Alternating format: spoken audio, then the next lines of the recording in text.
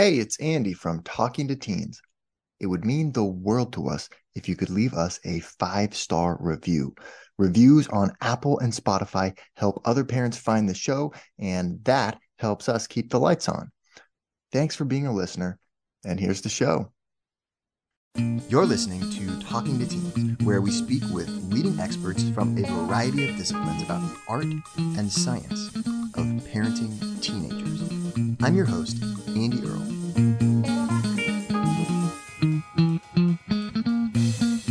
We're here today with Christian Jarrett to talk about the science of personality change.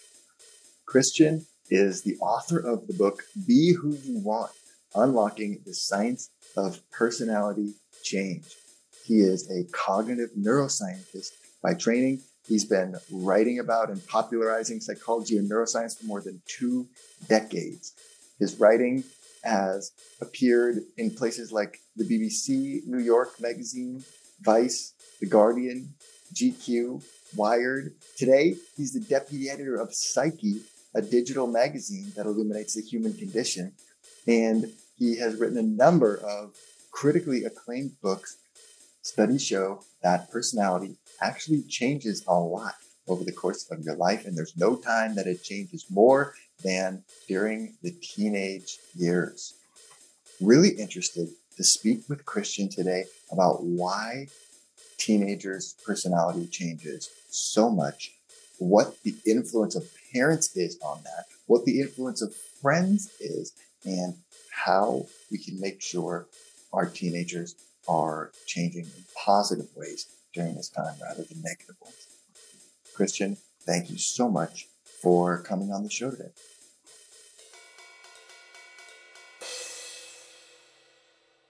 You do a lot of stuff, all kinds of writing. You are a cognitive neuroscientist. What got you interested in the science of personality change, and why is this a topic that you thought was so important enough to spend all this time and energy writing such a thorough book about? Well, like you say, yeah, for about 20 years or so, I've been reporting on new psychology findings, neuroscience findings, and it was like, how much are we capable of truly changing ourselves? Was like a common theme that I noticed kept coming up. Interesting. Yeah, Yeah. Okay. a lot of psychology seems to boil down to that. So Yeah. Right. I wanted to write a kind of a book for the public, a mainstream book rather than a textbook. It resonated with me, and I thought it would resonate with the readers. There's so much self-help advice out there, isn't there? And I've certainly myself reported on lots of kind of insights from psychology studies and that kind of thing. And so, yeah, there's just always this question kept cropping up: how much can we truly change deep down? And so personality, you got a lot of interesting research in here about personality changes over the lifespan, and seeing that there's actually a lot of change happens between people's personality as a child and then later on as an adult. And you talk in your book about how adolescence is a big reason for that. A lot of change happens during that time, I guess. Is it like, I mean, we know teenagers are kind of moody and cranky, but are you saying that there's actual changes happening in their actual personality during these years? Yeah, so that's right. So personality change actually continues right the way through life, into old age. Okay. Yeah.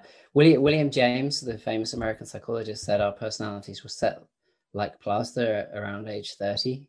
But Yeah. the modern, like, longitudinal findings that track people over decades have found that personality change continues right through life. Interesting. But it's important caveat is that there is a thread of continuity also. Okay. That you can. Yeah. Because you feel like the same person. I mean, you don't feel like you changed your personality too much since. Yeah. So there is this thread of continuity, and you can look right back into your childhood and find the kind of roots of your adult personality. And you're quite right. And then in adolescence, I would say of all the life stages, adolescence is the time of peak personality change. Sure. Yeah. I don't know if you've come across this, but there's something called the disruption hypothesis. So generally, right through the life course, there's something called the maturity principle, which is that our personality traits kind of change in an advantageous way on average, as we get older, we kind of mellow, become more conscientious, that kind of thing. So through the whole life, you get this kind of gradual improvement, I suppose you could say. But the exception to that is in adolescence, where you get this temporary regression, where where teens kind of, their like trait neuroticism goes up, their conscientiousness goes down, that kind of declines.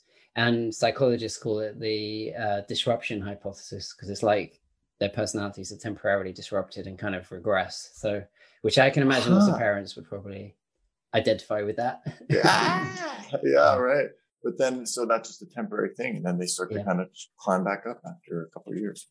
That's right. Yeah, later in adolescence, they kind of recover and start to improve again and get back on that sort of conveyor belt toward the gradual improvement. So they're less conscientious, they're going to be during the teenage years, and more also neurotic. That finding was actually for girls only. Okay. Yeah, the heightened neuroticism for boys and girls.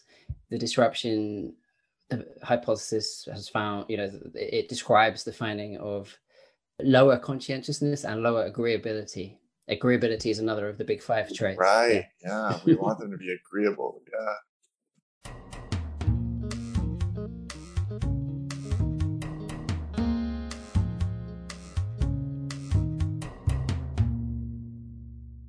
So you talk about how we can be influenced, our personality can be influenced by the people that we hang out with.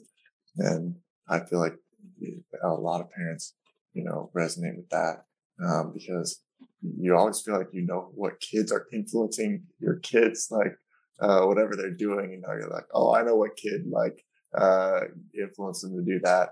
And you talk about self-monitoring, I guess, like high self-monitoring and low self-monitoring.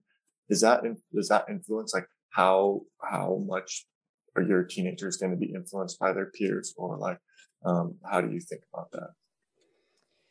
Yeah, well, I'm sure you're familiar with this research that suggests, parents' influence on their kids, including their teenagers, is not as large as we tend to think in popular kind of discourse that it is. Yeah. And a lot of the influences are actually, besides obviously the kind of genetic influences that you can't really do anything about, besides that, a lot of the main influences are outside of the home. Yeah. And they're unique to the child. Like, so even if you have like siblings in a family, there's this expression that some of the researchers use around this, that actually no 2 kids are raised in the same family, because everything's different for each child, depending on their birth order, depending on the friendship groups they hang out with. Sure. And socialization effects, which is how our personalities are shaped by the people we hang out with, those effects are kind of maximal in the teenage years and early adulthood. They tend to decline. Yeah, they tend to decline later in life. So programs that have been set up to try and help vulnerable teenagers, with issues like around antisocial behavior, that kind of thing, when they failed, that tends to be because all the emphasis has been put on kind of adult role models and parenting practices. And what the researchers suggested is that what those unsuccessful programs were not realizing is just how important the peer influences are.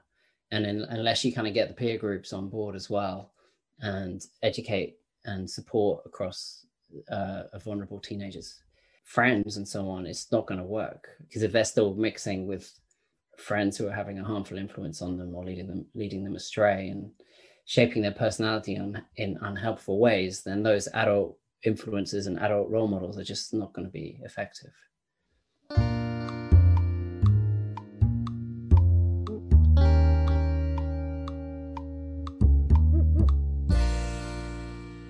So you talk about how in different situations we act in different ways and have different personality traits, and how we can sort of select the situations properly to promote positive personality traits that we want to have in different times.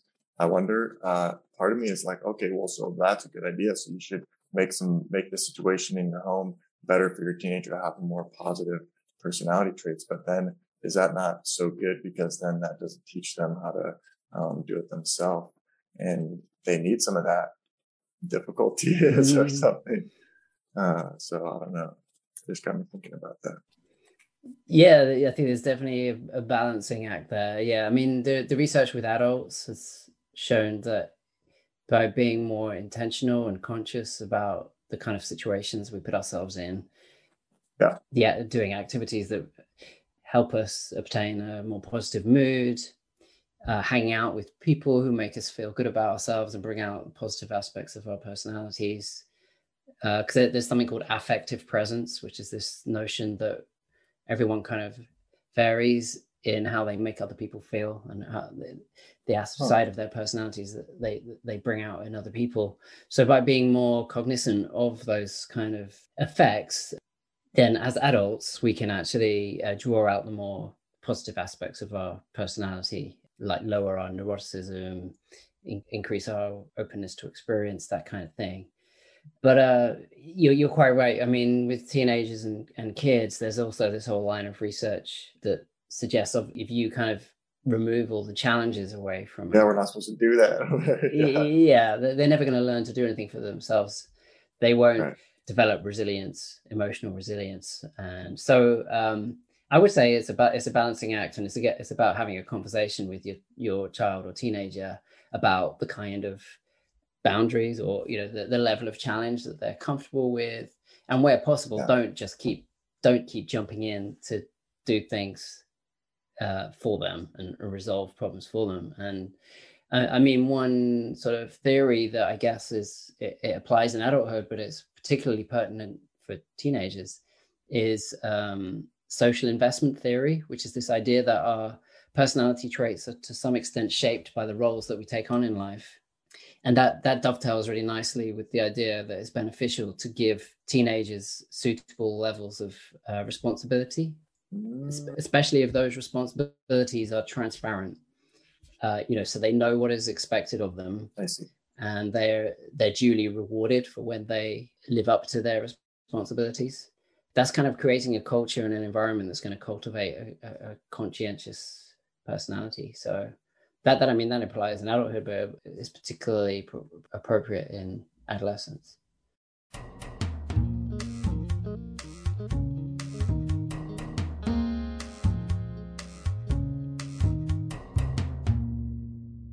You talk a lot about the different substances and how they affect personality. And I think that's kind of interesting also, because I think teenagers can get into using substances for these reasons, like drinking alcohol to feel more extroverted. Is that true? What are the effects of alcohol on personality? And I think it's helpful to know about the research about this kind of stuff when you're trying to talk to your teenagers about, all these different substances and stuff like that.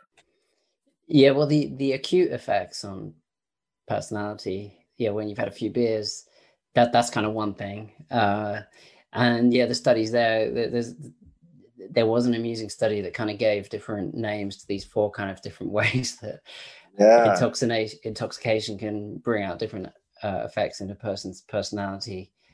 One of them was the Nutty Professor, I think, was one of they kind of one was Mary Poppins, which was this idea that when you're drunk, you still act, or you act with more agreeability. I can't remember all of them, but I think one interesting insight that came out of that was the mismatch between people's own verdict on their kind of drunk personality. We think we're like really fun when we're drunk. Yeah. Oh yeah, I'm not like the other people that are lame. Exactly. So there's like this mismatch. Yeah, people think their drunk personality is a certain way, and their friends and relatives say no, it's not like that at all. But those are the kind of those are the acute effects. But long-term chronic overindulgence in alcohol is associated with negative kind of personality outcomes later in life. And I mean, there are close links between physical health and personality traits. Personality kind of gets beneath the skin, so to speak. It is related to our physical health and our brain health. So any kind of behavior like drinking problem is going to, as well as harming your physical health, it's going to manifest in harmful ways for your personality as well. Yeah. So that's worth bearing in mind. It's going to do things like lower your trait conscientiousness, increase your trait neuroticism, which is your emotional instability, and that kind of thing. So yes, definitely worth bearing in mind. And similarly, there's research on chronic kind of overuse of cannabis. Again, similarly showing like over the longer term, over periods of, over the years, people who use a lot of cannabis will see declines in their conscientiousness, that kind of thing. Yeah, you have an interesting thing in here. It says a study of undergraduates found those who smoked weed showed less initiative and persistence, even after controlling for initial underlying personality differences. So it is true.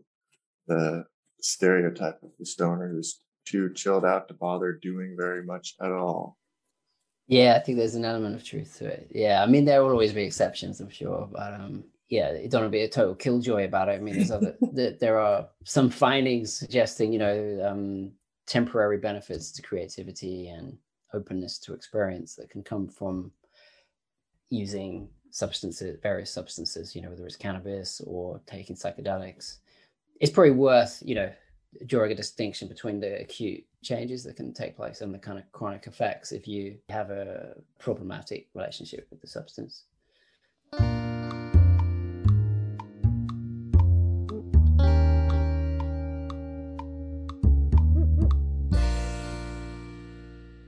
You talk about the importance of just believing that we're capable of changing our personality.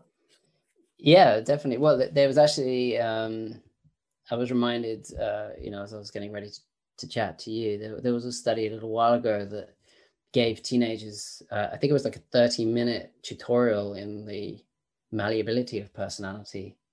And it had these beneficial effects for them over the coming months. When it's similar to, which I'm sure you've come across in your listeners as well, the kind of growth mindset theory.